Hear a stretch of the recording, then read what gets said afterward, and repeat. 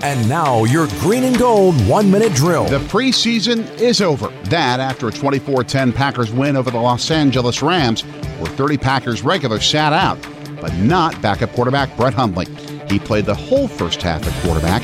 He delivered 99 yards passing, a touchdown run, and a touchdown throw to Aaron Jones. Jones was the standout in a tough battle for backup running back positions. Jones had 48 yards on 6 running plays and the touchdown pass from Hundley. Taysom Hill played the third quarter at quarterback and part of the fourth.